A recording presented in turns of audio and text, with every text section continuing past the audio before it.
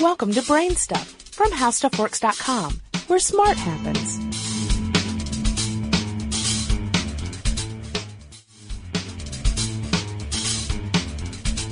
Hi, I'm Marshall Brain with today's question. What are dissolvable stitches? For centuries, dentists and oral surgeons, plastic surgeons, obstetricians, urologists, and even veterinarians have used stitches to close up gashes, cuts, and surgical incisions. Now, many physicians are using some form of dissolvable stitches, also called absorbable sutures. The great thing about dissolvable stitches is that they can be used on internal or external wounds. Stitches, dissolvable or not, have three features. The first is thickness. Some stitches must be thin, perhaps for a simple cut or plastic surgery, or a wound that needs to heal with less scarring, and others thicker, perhaps for internal wounds where scarring isn't as worrisome, or so the stitch will last longer. To make a thicker stitch, more of the material is woven together. For a thinner stitch, less material is woven together.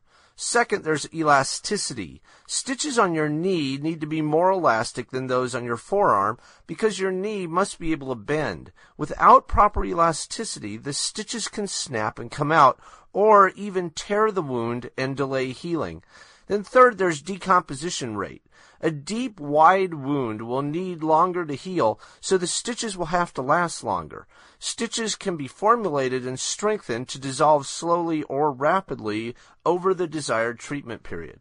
Dissolvable stitches differ from non-absorbable stitches because they are, first, naturally decomposed by the body, and second, temporary, and don't usually require a follow-up doctor's visit to remove the stitches or to check on the wound. To your body, stitches are a foreign substance, and the body is programmed to destroy things that are foreign to it. Dissolvable stitches are made from natural materials such as processed collagen, animal stitches in other words, silk and hair, as well as some synthetic materials that the body can break down. This allows the body to dissolve the stitches over time. Usually, by the time the stitches are dissolved, the wound is completely healed. Occasionally, a stitch won't dissolve completely. This usually occurs when part of the stitch is left on the outside of the body. There, the body's fluids cannot dissolve and decompose the stitch, so it remains intact. A doctor can easily remove the remaining piece of stitch once the wound is closed, or the patient may be able to give it a gentle tug to remove that remaining bit.